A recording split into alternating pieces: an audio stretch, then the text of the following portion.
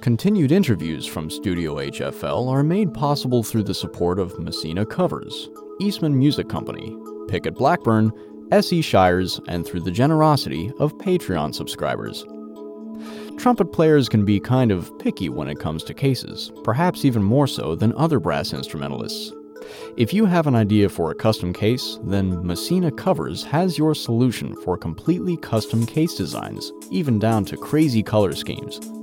Let's not forget about options for mouthpiece pouches, or pretty much anything you'd want to keep protected in a custom case. Check them out at messinacovers.net. If you're looking for excellence in trumpets, trombones, horns, and tubas, you need look no further than the Eastman Music Company and S.E. Shires. Eastman offers a complete line of brass instruments, from the beginner all the way up to the professional. And you know they're invested in creating a quality product when the legendary Doc Severinsen helped design Eastman's beginner trumpet model. You can find more information about the Eastman Music Company at eastmanwins.com, and you can learn more about the S.E. Shires line of instruments at seshires.com. Pickett Blackburn has established themselves as a top-tier resource for trumpet players. If you haven't had a chance to try any mouthpieces available through Pickett, you can check them out online at pickettblackburn.com. And on the Blackburn side of Pickett Blackburn, it would be worth your while to check out their incredible line of trumpets endorsed by such great musicians as Vince DiMartino. Be sure to check them out at pickettblackburn.com, and that's Pickett with 2 T's. And before today's interview, just a reminder that you too can be a financial supporter for this podcast by subscribing at patreon.com/studiohfl. That's patreon.com/studiohfl. There are 4 tiers of support, and you can choose the one that best fits your budget. Your support will help offset the cost of production for this podcast and would be greatly appreciated. Please consider becoming a subscriber at patreon.com/studiohfl. And now, on to today's interview with your host, Larry Powell. Larry, I've been going through your web presence. You have some really impressive stuff out there. You've got a whole list of interviews on this website or this platform, and even some trombone players there. Yeah, so originally, this was HFL stood for Higher, Faster, Louder. And it still does, but not too long ago, I changed it to Hear from Legends, which I think is more... It takes us out of the trumpet world for sure. I've had the good pleasure of interviewing people like Joe Alessi and Abby Conant. It's just, and even some local, like Blake Schlabach, I've interviewed him. Mm-hmm. Some really fine low brass players, and people can check the list there. But that's what this is, an opportunity to sit down with people like yourself who've talk about reading about experience. You look at your CV and it's, oh my gosh, you've done and played with just about every orchestra somebody could name. And well, if you stick around long enough, you get to do a lot of stuff. Yeah. I guess. Yeah. Yeah. No, it's quite impressive. I've had a lot of great experiences, and I think back on many of them frequently. So how long have you been doing all these interviews?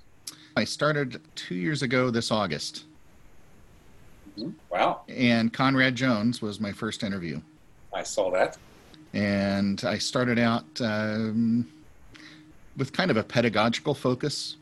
And then I realized pretty quickly it's just great to sit down and have conversations about life and music. And it's not that we go without direction on these interviews, but it's really about exactly that, life and music. Yeah. And in other circumstances, we might be doing this over a lunch break from Airborne Studios or something. Yeah, exactly. First of all, I was going to say earlier, I like the shameless promotion of the Rafael Mendez Brass Institute. Yeah. Right there. Yeah. That's great. Unfortunately, so when I was thinking that this was live, this would have been the perfect time to plug it. It's always a high point of my summer. It's a great group, and it's a great institute. They've built it up. We've been at the University of Denver, Lamont School of Music, I think, easily 12, 15 years. Mm-hmm. Before that, we were in Boulder for a couple years. And before that, when I first joined 20-some years ago, we were at CCM in Cincinnati. But I had no idea it was here in the Midwest. Yeah, that's where it started. And they got a new dean years and years ago, and he decided to not support it anymore. But we've ended up out in Denver, and it's a great fit. You have the whole Denver brass and the brass faculty from DU and all sorts of things. And it's just a great part of the country to be in. So yeah, does Al Hood host that, or is he part of that? He's a co-host. He's a co-host. The DU faculty really carry a lot of the load, along with a couple of members of Denver Brass. Yeah, and I've been doing that 21 or 22 years already. How did you get involved with that? Summit Brass is the group, of course. And 1998 was my last year in Germany, and I had already interviewed at IU and was offered a job. And Summit Brass was doing a European tour, and they had to keep an eye on the budget. And so they hired me, and that saved them a round-trip airfare from the U.S. I was there already. And I played euphonium and trombone, which was another cost saver. So that was my first time with the group, and it was marvelous. The trombone section was Scott Hartman, Mel Jernigan, and John Lofton and I. And the trumpets and horns, you probably know the whole crew. Right. It's just a great group. We've done a couple tours since then around the country, usually universities. But usually anymore, the primary existence of the group is around the Mendez Institute. And it's always really neat because we all fly in from different parts of the country or the world. And I just love the first rehearsal, where the first thing we do is we don't tune up. And then we start playing, and just to hear everybody find the middle without talking about play that long, play that short, or louder or softer. Everybody just finds the middle. That first rehearsal is just always special in my mind.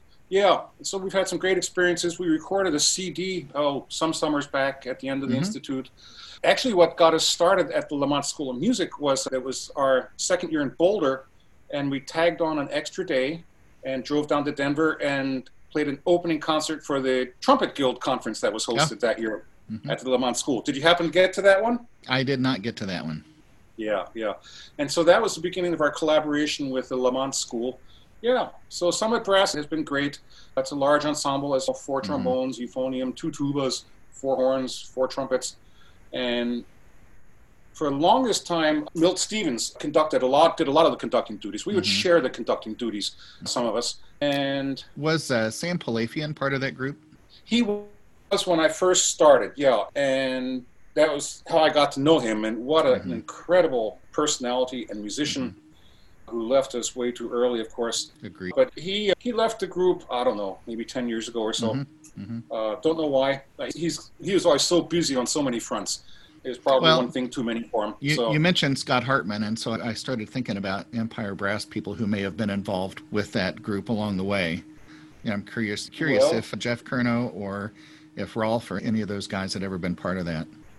Neither of them. Mark Lawrence, who did a year with Empire, is a founding member of Summit Brass. So Scott and Sam. Was Marty Hackelman in Empire? Yep. Yeah. He was in the group until a few seasons ago. But I don't know if there's any trumpet overlap, though. So you're doing all your teaching online currently, right? Yeah, and it's not terrible, but it will not replace, it just won't replace sitting next to your teacher or student. It's just... unless we're all on the absolute best equipment. And it's not a level playing ground most of the time. Even then, the best equipment is the one thing, but the internet transmission really undermines even the best equipment. Yeah, I avoided Skype lessons like the plague for years, and then the plague forced them on me this year around. And it's not as bad as I thought. And I developed a couple strategies that frankly, I'm going to take back over into normal teaching. One is I'm having students submit a 10-minute video 2 days in advance of the lesson, which really helps because then you hear them with good audio quality. And not only that, it gives me a head start on the lesson. And I'll respond to that and say, okay, we're going to work on this and that, and then listen to what you did here. We're going to have to address that. I'm going to carry that over back into face-to-face teaching. That's a great idea. I may steal that from you. It's yours. And the other thing is then I have the students write up a lesson report shortly after the lesson and submit it to me. And then I keep a running email thread with each student.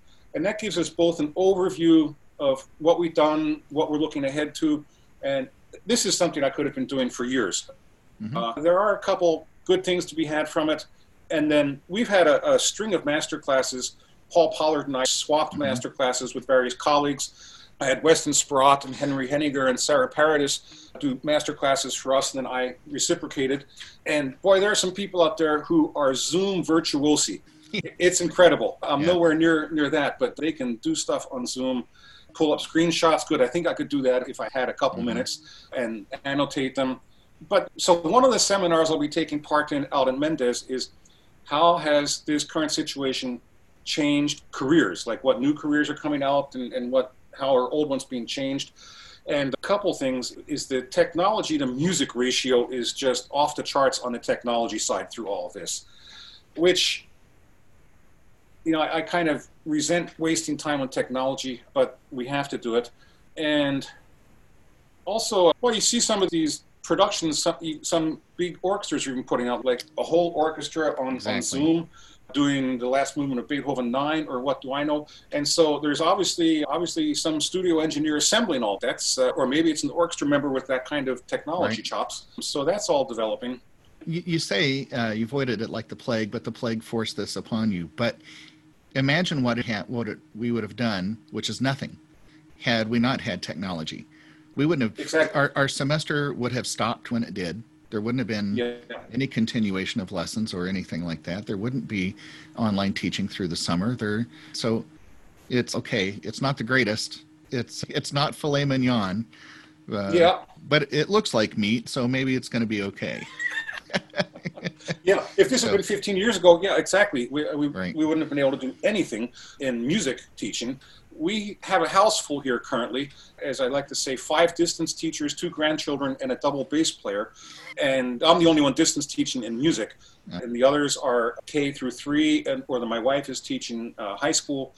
And then we have also an elementary school teacher from Chicago who was with us.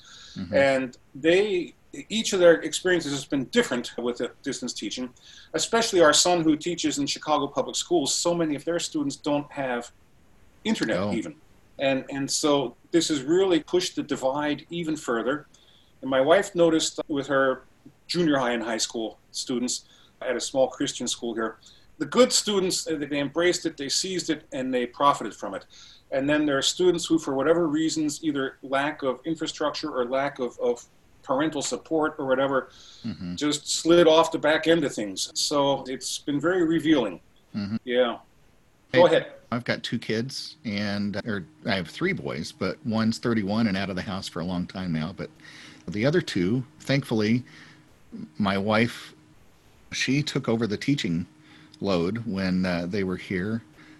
But you realize just how little 7th grade math you remember, or how little 4th grade curriculum.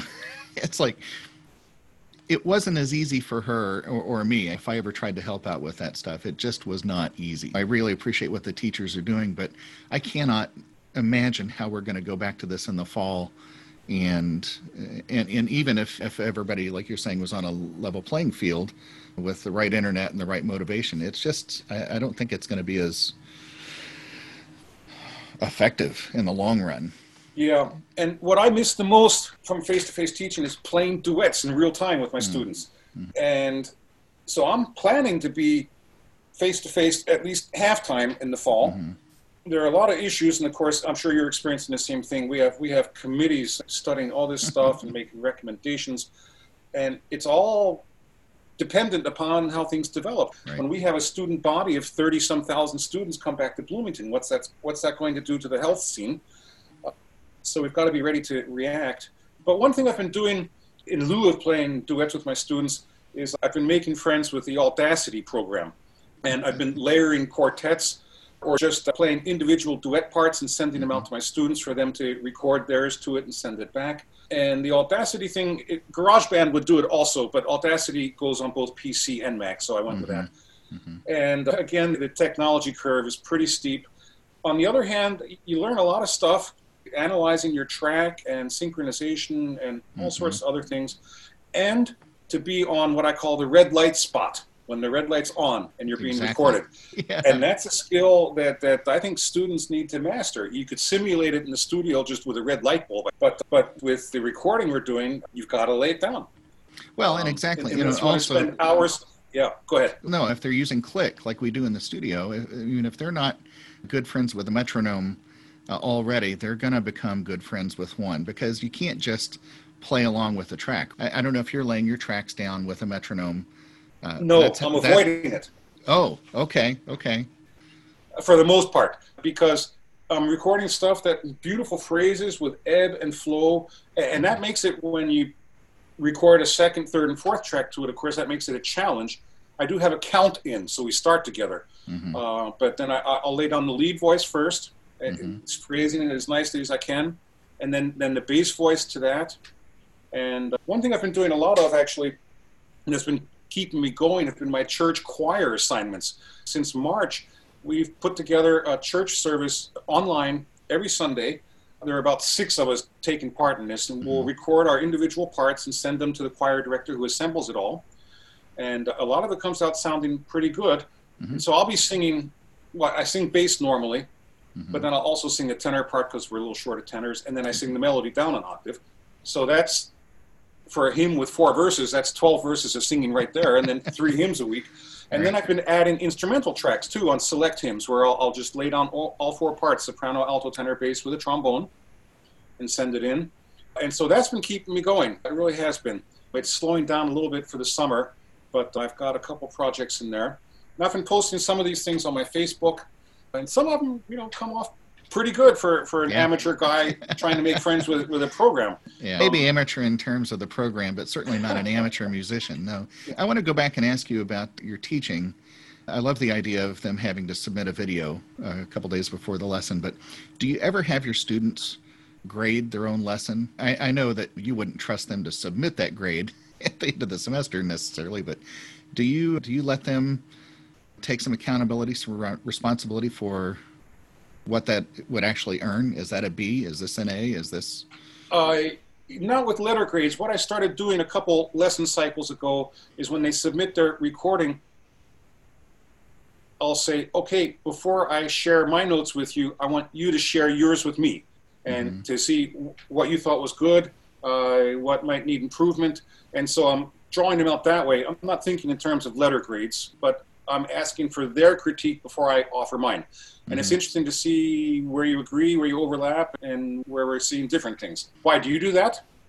I'm considering it, only because you give them, I try to let my students know how they're doing along the way, so that their midterm grade is not a surprise, or their final grade is not a surprise. But I think giving them, if they read my, I'm blanking on the term, my rubric, if they understand the grading rubric, if they were to apply that to, themselves, what kind of grade would they come up with? And I think they need to understand what the standards are, what the expectations are for that. And so I'm considering it.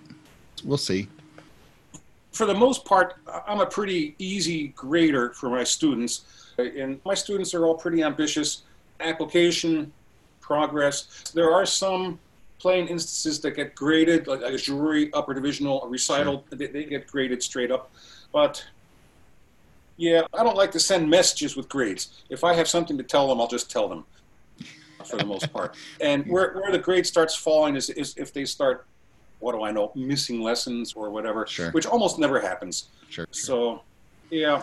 Let's switch gears just a little bit. Of course, I know the teaching has been, what'd you say, 21 years, 22 now at IU?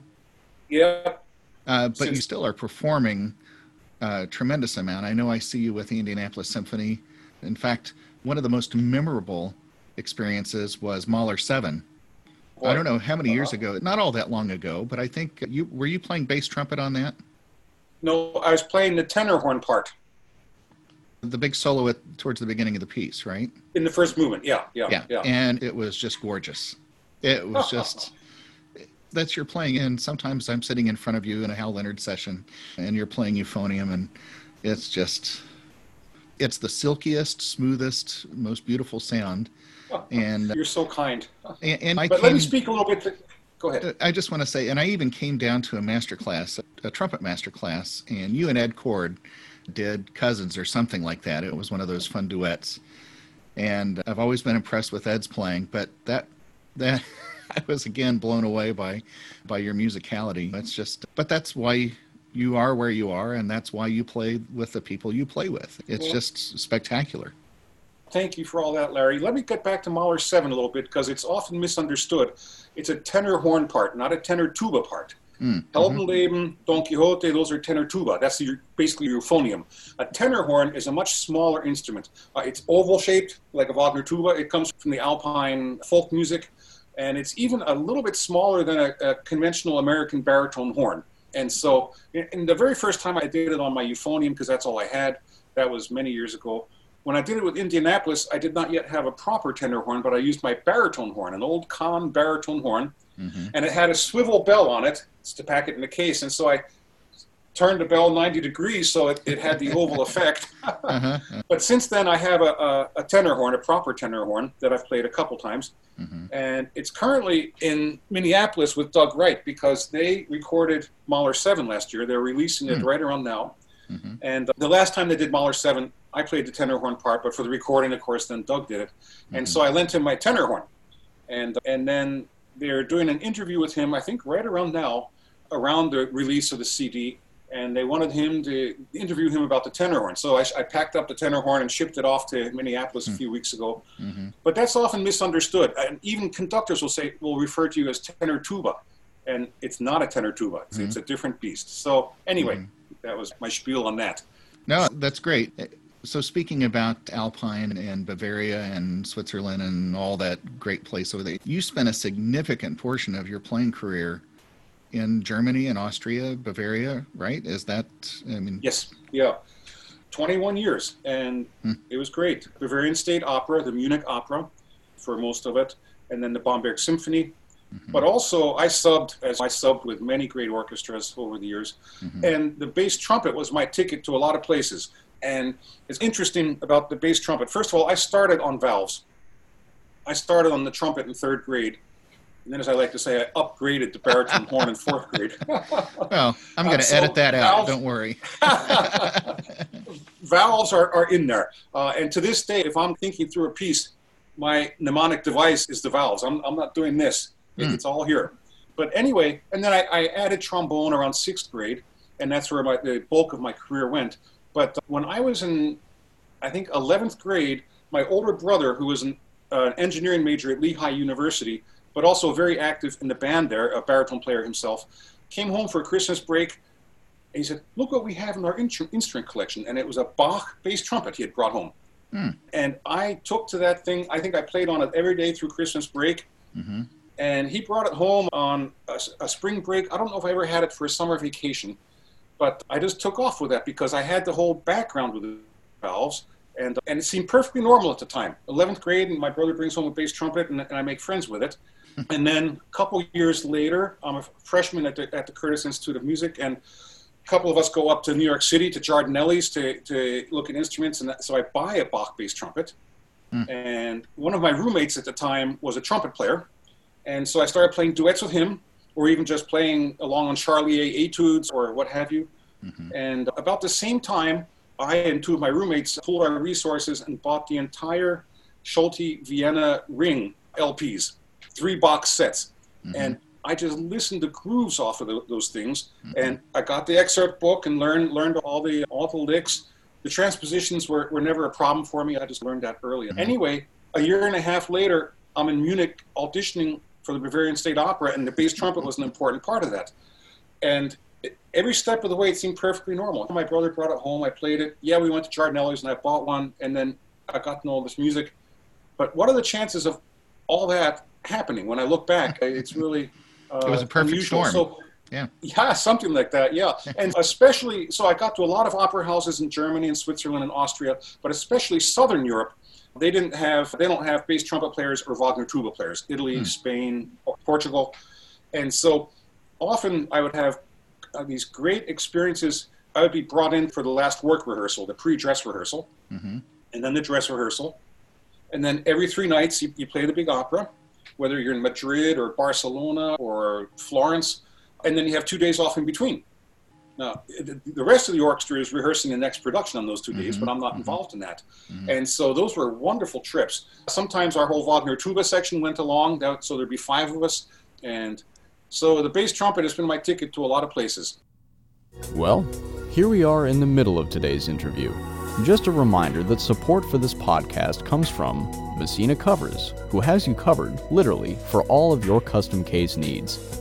The Eastman Music Company, providing excellence from the professional model to the beginner model. And of course, Pickett Blackburn, providing you with a multitude of options for mouthpieces and trumpets. Now, back to the interview. How is your German, rather? My English is not nicht so gut at the moment, but... It was not very good. In 9th grade, I had German 1 with a wonderful teacher. And then in 10th grade, I had German 2, and the teacher wasn't quite so wonderful, but neither was the student in that case. And so when I got to Germany, you learn the first couple of things fast. Posaunen zu laut, Posaunen schleppen. And then you just go from there. And I didn't take organized coursework, although I probably should have. I just did it on my own. And it took me about 2 years till I was at the point where I could hold my own in any conversation. And when you get to that point, every day just propels you further. Sure. And it's something I'm pleased to have learned. And then some years later, after I'd been there 10, 12 years or so, I started writing for the German Trombone Journal, and which was also published. One of the articles was also published in the Union magazine, which is a substantial magazine, Das Orchester. It's not like our little international musician. And writing really took my language skills up another level because you've got to get it exactly right. So that's something I'm pleased to have learned. And I taught a lot when I was over there, and I've had students here in Bloomington that I teach in German citizens, and I sometimes thought I teach differently in German than I do in English. Interesting. And it has maybe less to do with the language than with the two schools of playing. The German school of playing is and I've got an article on this somewhere on my website, but the German school of playing is very articulation-centric and rhythmic, I'd say. And the American school of playing, we're all tone fetishists. And in Germany, I'd be trying to coax the students into broader sounds and stuff. And in this country, I'm always after them for articulation, so teaching to the middle. So it's not a language thing that has me teaching differently in the two languages, but rather the schools of playing.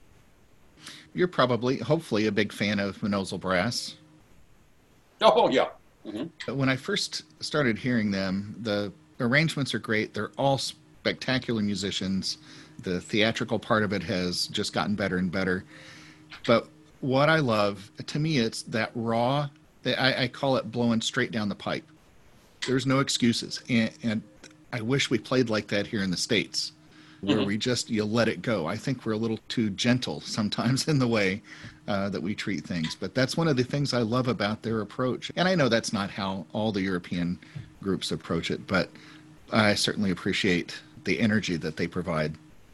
Yeah, and of course there's a difference between the Vienna school of trumpet playing and Berlin or elsewhere, but basically they don't put on the vibrato like the Americans like to, and the sound, this is instrument related but also concept driven, darker, broader sound. The American trumpets are much brighter. I generally don't like to use words like bright and dark, but other words fail me at the moment. Yeah, and if I just think back to, say, Harry Glantz or Gilbert Johnson, how they just poured on the schmaltz, it really deserved the title solo trumpet. So, but when I go back and listen to recordings also of my former orchestra, the Bavarian State Orchestra in Munich, recently I was studying Parsifal with my orchestra repertoire class, and I thought, I'll pull up a YouTube version of the overture, and so I go into YouTube and I think, I'll probably find the old Carillon Berlin. Well, the first hit was my former orchestra with, what's his name? Petrenko. No, the guy who's going to Berlin. And it just sounded phenomenal. And the trumpet stood out to me. They're not so separated from the rest of the brass. It's all more cohesive, I think. Whereas I think the American school of brass playing has polarized. The low brass get tubbier and woofier, and the trumpets get more, what's a better word than bright? But yeah. And that brings me to something else. We talked about folk music, Alpine folk music, Bavarian, Austrian, whatever. And there's this great spectrum of sound in the middle of the tonal spectrum. You have, of course, your tuba, your bass tuba, your contrabass tuba. You'll have a tenor tuba, then you have the tenor horn, which is a much brighter sounding low brass instrument. And then you have your flugelhorns. And the French horns and the trumpets are usually just just rhythmical, but you'll have the flugelhorn and the tenor horn carrying melodies and counter melodies. And I don't find that whole middle of the spectrum in American bands, say, or even orchestra sections. And it's something that I've pondered a lot. And I think the principal trombone job is to help create the bridge to the trumpets.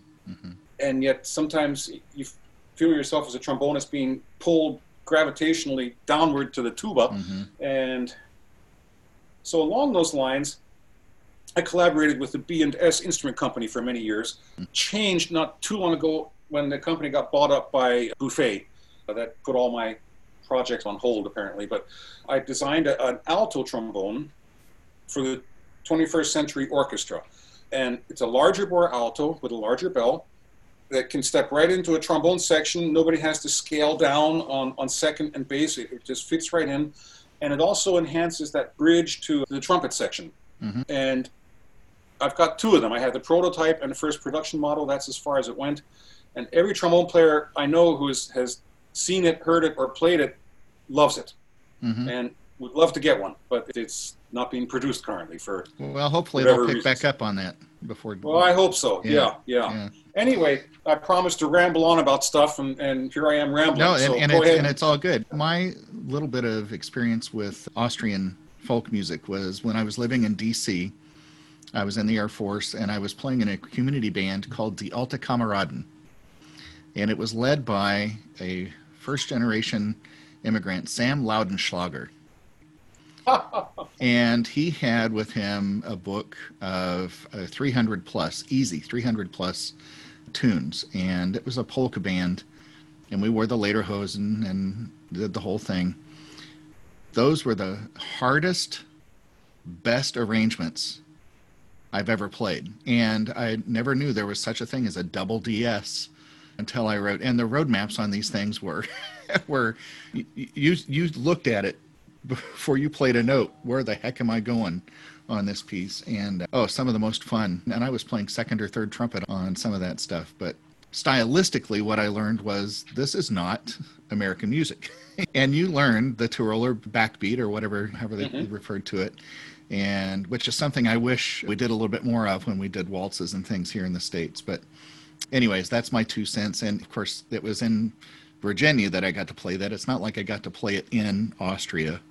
But yeah, so did you do a fair amount of that while you were over there? A couple things. Yeah, a fair amount, a little bit. And every once in a while, I'd even play with a community band, sit in with a community band in a beer tent. And so basically amateur players, but passionate. And they knew their stuff. Like, of course you add a flat in the trio. Come on, you're a professional musician. You don't know that? or the roadmap that you mentioned. So it was always fun. And to get the rhythm, it gets back to rhythm. And a lot of this stuff, by the way, carries over into Mahler or even Schubert.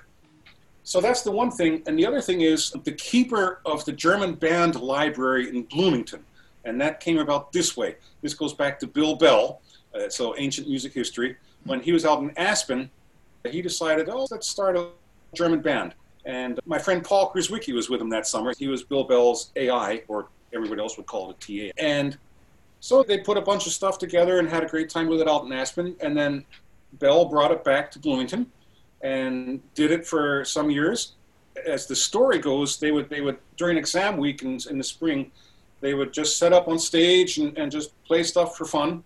And when Bill Bell retired, Louis Van Haney took it over and led it a little bit. And then when Haney retired, Dee Stewart got the library. And he did a couple things with it. And then he passed it on to Ed Cord, and Ed passed it on to me. And so it's a stack of music about that high on one of my shelves in my studio. I've not done much with it. What I did, I used to teach an orchestra repertoire class, higher brass section. Now I just specialize in the low brass. But at the end of the year, we had done all of our symphonies and stuff like that and done a little performance. We still had a couple of weeks. I thought, let's just play from the German band folder.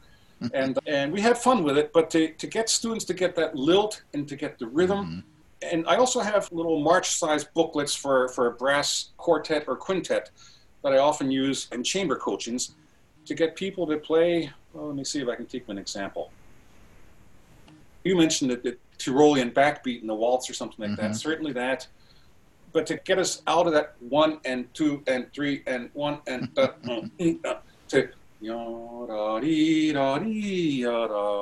whatever the music does. And it's fun to watch the students' ears get it. And so it's just a whole layer of musicality that how else are you going to get exposed to it around here? Sure, we're globalized. We could tune into anything we want, really. But yeah. I think back, I lived in Germany from 70 to 74. My dad was stationed over there. And right outside of Stuttgart. It was an Army base. He was Air Force, but he was posted at the Army base. And we visited a lot of places on the weekends. We did a lot of things called Volksmarches, which I don't know they exist anymore. But it's like the 5K is these days here. You get out and you walk and you get your ticket stamped and punched and you get back to the beer tent at the end and everybody has a good time. But maybe 4 years of that gave me an appreciation for how that, I didn't live it because we were on an American base, but still you're exposed to it. You hear it everywhere. And my first opera, I'm just now remembering this. I was 6 and it was in Berlin, and it was Hansel and Gretel. And beautiful. I remember sitting in the balcony, second balcony, maybe way up high. And that's all I remember of that. But I can say opera was my first real classical musical experience. But yeah, Hansel and Gretel is just such beautiful stuff. And I want to go back. I was working on a cruise ship and we were in Hamburg. They just finished the concert house there. Oh, that's supposed to be phenomenal. It's gorgeous from the outside. I never saw the inside, but it was spectacular from the outside. But anyways, enough about me. It's called the Elbe Philharmonie, I think. Named right. For the Elbe River. Right. Elbe Philharmonie. And built on a little bit of an island, and they built it on the remains of some factory or something. It's really just an ingenious piece of architecture. And apparently the inside acoustics are marvelous. I forget the details, but all the surfaces are contoured somehow. Yeah, I hope to get there someday. Yeah. Let me ask you, you've provided some great memories, but is there anything that stands out teaching-wise or performing-wise over the years that was just like, this was it? Maybe a performance of The Ring somewhere or Alpine or who knows? Well, gee, on the performance side, I have many outstanding memories. We worked with the world's best singers and conductors, and it'd be hard to narrow it down, but a lot of great stuff. And we repeated a lot over the years, of course. How many times have you played Magic Flute? How many times have you played Schumann 4? And yet actually, I got more out of it the more often we played it. When I started in the opera, Magic Flute was one of the first new productions I did, so I had rehearsals for it. And the trombone section of Magic Flute, you play the overture, and then you have 38 minutes off. And then you come in and you play for about another 4 minutes, and then you have 20 minutes off, and then you play the finale of the first act. And then you have intermission. And so I would just follow the colleagues out of the pit. And the longer I stayed there, I would stay in the pit because Magic Flute is just one hit after another. But it was also such the ability to switch from performer to consumer. That wasn't so easy for me as a young player. I was very focused on being able to play my notes. I didn't want to be distracted by all the other stuff in between. But over the years, I would leave the pit less and less because I would say, oh, this aria is coming up. I can't wait to hear how she sings that. And then I was able to, just flip the switch from performer to consumer and back.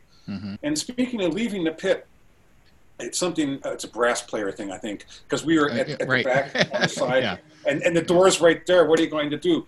And so one time we were doing a new production of Hindemith's opera Cardillac, which is a fantastic opera. It's based on one of the E.T.A. Hoffmann tales about a goldsmith in Paris. And it's a small orchestra, I think 2 trombones, very great writing, very frenetic writing, Hindemith. And at the key scene in the opera, the key murder, this goldsmith couldn't stand parting with his great creations, and so he'd sell a beautiful gold brooch to one of the high society women in Paris, and then he'd go murder her to get it back. And all of Paris is abuzz with it. They don't know what's going on. Anyway, so this goldsmith is sneaking in to murder this woman to get his thing back. And Hindemith inserted 60 seconds of silence, which is very effective. And 60 seconds is a long time of silence in an opera. So we're rehearsing this, and Wolfgang Sawallisch was the boss back then, and he explains this. He says, okay, now around this opera, there's 60 seconds of silence here where the murder takes place. Then he turns to us in the brass and say, and you guys stay in the pit for that. So, yeah, no distraction. Yeah. You mentioned the silence, and I think it may have been Mahler 7, where Mahler had actually wanted, between two of the movements, a significant amount of silence. Between the first and the second, I think. And is it maybe 10, 11 minutes or something like that? But can you imagine asking people to sit in total silence? Well, you get uncomfortable after 10 seconds, right? There's this fidgety anxiety that what's going to happen. But it would be interesting to see how that works. So the 60 seconds of silence in the murder scene, was it effective? Yeah, it was very effective. But John Cage wrote a piece of silence, didn't he? I forget the number of minutes and seconds, but 4:33. Okay, good for you. And I don't think anybody ever does the full recommended Mahler 7th silence, because it is something like 10 minutes, I think. But I think most conductors will at least step down off the podium and just let the wind out of the sails. Yeah, Mahler was very creative. He thought outside the box on a lot of things. So, thank goodness. It's nice to have people to push things. Okay, so maybe other than a favorite performance, and of course, I used to think Mahler was the greatest, but I'm now hung up between Mahler and Beethoven. I don't know if there's a composer that gives me more joy than Beethoven. At least from a trumpet playing standpoint, there are moments that are just spectacular. What's that like on trombone? I know you have to wait for the fourth movement sometimes to do anything, but... If even. Let's see. Of course, naming favorite composers is another one of those things, but I would name 3 Bs, but Beethoven's not one of them. And this is not just as a trombonist. Bach, Brahms, and Bruckner. And Bach, of course, we have very little to do on the trombone, but I just love it. I'm a pretty amateur piano player, but I love playing my little Bach pieces, my little preludes and fugues. It's just so edifying to me. Brahms, I love. He just, I think, speaks to my soul. And Bruckner, likewise. I just love the way it builds in perfect logic and unfolds in its own perfect time. And we did a lot of Bruckner in the Bamberg Symphony. And actually, we did a whole Bruckner cycle with Sawallisch with the Bavarian State Orchestra also. One that I never got to play is the greatest of them all. I never got to play the 8th. Oh. But, yeah. But maybe somebody around here will program that. A couple of years back, Mike Sachs and was it Joe Alessi? They did that duet book. Are you familiar with this? And I think it's got some Bach and maybe some Telemann. Yeah. But I really enjoy playing out of that. And it's a whole different approach, right? Than stylistically than playing Haydn or Hummel, for sure. So. Yeah, that book shows up on the music stand in my studio with some frequency, and I'm always glad when it does. So, yeah, and that gets us back to playing duets and lessons. Yeah. And you guys don't necessarily transpose, but because you've had to transpose over the years with bass trumpet and such, do you teach that at all in your studio? Yeah. First of all, we do movable clefs, the alto and tenor clef, and I learned on trumpet in B flat, of course. And I'll never forget, in 3rd grade, I took my trumpet home with my first book, and the notes are all about that big. And my mother tried to play along on the piano. And she was playing in C, of course. She didn't understand anything about trumpet in B flat. And she went and talked to the band director who explained it to her, but I'm not sure she ever really got it. And then when I was in 9th grade, someone explained to me how to read horn and F. And so I just figured that out and did it. And trumpet in D is like alto clef. Trumpet in B flat is like tenor clef. I slowed down a little bit with trumpet or clarinet in A or A flat. If I really want to challenge myself transposition-wise, I go there. But yeah, I encourage that. This is reading chops. Treble clef in C is one I push an awful lot because I feel like at least 80% of all the music in the whole world is in treble clef in C. If you can't read that, are you musically illiterate? And then my music ed students, I pushed the transposition even harder because I told them, look, you're going to be standing in front of a band someday and say, okay, horns, goes like this, play it with me. Or whatever, clarinets. And so I pushed the transposition with my music ed majors perhaps even more. Now here's a story along those lines. Maybe 4 or 5 years ago, I really got into some arrangements by the King's Singers. For the King's Singers. It's a male sextet, just a marvelous singing group. And they do great stuff like Billy Joel tunes and stuff like that. And so I'm thinking, wow, we could do this with a trombone sextet. And so I bought the music. You have to buy 6 copies, Hal Leonard, and took it in to trombone choir, probably a rehearsal after we'd finished a concert. I'd like to just do some reading, and chose 6 players, and I didn't have one who could read treble, clef, and C. Oh. And they said, you should arrange it on finale. And I said, no, you should learn how to read music. Right. Anyway, so we got back to it just this past spring, right before the pandemic hit, right before the lockdown. I got 6 players, and Andrew Danforth was one of the treble clef readers, by the way. Yeah. And I had 6 players that could play it, and that was so rewarding. We had so much fun with that stuff. Lullaby by Billy Joel, and She's a Woman. And I'm getting goosebumps just remembering it. It was really a lot of fun. But if you can't read treble, clef, and C, you're lost. And I've often thought, so the movable clefs, we trombonists have them because from our choral doubling history, where we would double the voices of the chorus, which were notated in soprano clef, alto clef, tenor clef, and bass clef. And so that's how we get the movable clefs. But I've often thought, if you were to start over, it would make perfect sense to notate the trombone up to more or less middle C and bass clef, and then just switch into treble clef and C. But people can't read it. Yeah. And frankly, a lot of my students aren't nearly as good in alto clef as they should be. And for that, I take out my Blazevich duet book. And when they start stumbling, I'll say, you've got to make friends with alto clef, kid. So, Whereas the trumpets, you have transposition, the history that led to that, because you're always changing your crooks. Exactly. But you wanted to read C, G, C. Yeah, that was we were stuck on the harmonic series. But still, and I remember a theory class where the teacher was trying to get us to learn the clefs, but I had already learned how to transpose by interval. And so I just learned that he would say, what clef is this? Well, I wasn't reading the mezzo-soprano clef, but it's up a perfect fourth. So he thought I was using clef transposition, but I wasn't. I hope that doesn't revoke my degree. Well, here's one for you. So when I was at the Curtis Institute of Music, our solfege classes, we went through all the clefs, mezzo-soprano, baritone, etc. And there is a book we used, Pasquale Bona, Rhythmical Studies. And it's not really so much about rhythm, but the second part of that is all, I would say, short vocalises, half a page. And we would do them we would get assigned to do them in various clefs, and we'd have to solfege them. My teacher at the time, D. Stewart, still in the Philadelphia Orchestra at that time, loved that book because of the short vocalises. And he would say, okay, now you've got to make great music with this. And one thing he would push is, well, you've got to stay in tempo, because in the orchestra, when you finally get a chance to play a solo for 4 bars, the conductor's going to at least insist that you stay with a beat. Anyway, so he used the same book. So I'd go in for my lesson. He'd say, okay, what do you have for me this week? I say, I thought I would do Bona number 37 in mezzo-soprano clef. He said, and I'd play that. Okay, what else do you have? I thought I'd do number 38 in baritone clef. And he was so impressed until I finally let him in on the fact that I was just doing my solfege assignments in my lessons. So, why not? If you kill 2 birds with 1 stone. Exactly. That's great. Yeah, that's great. Yeah. And it's still a good book. I still like to take it out to practice reading chops with my students. Yeah.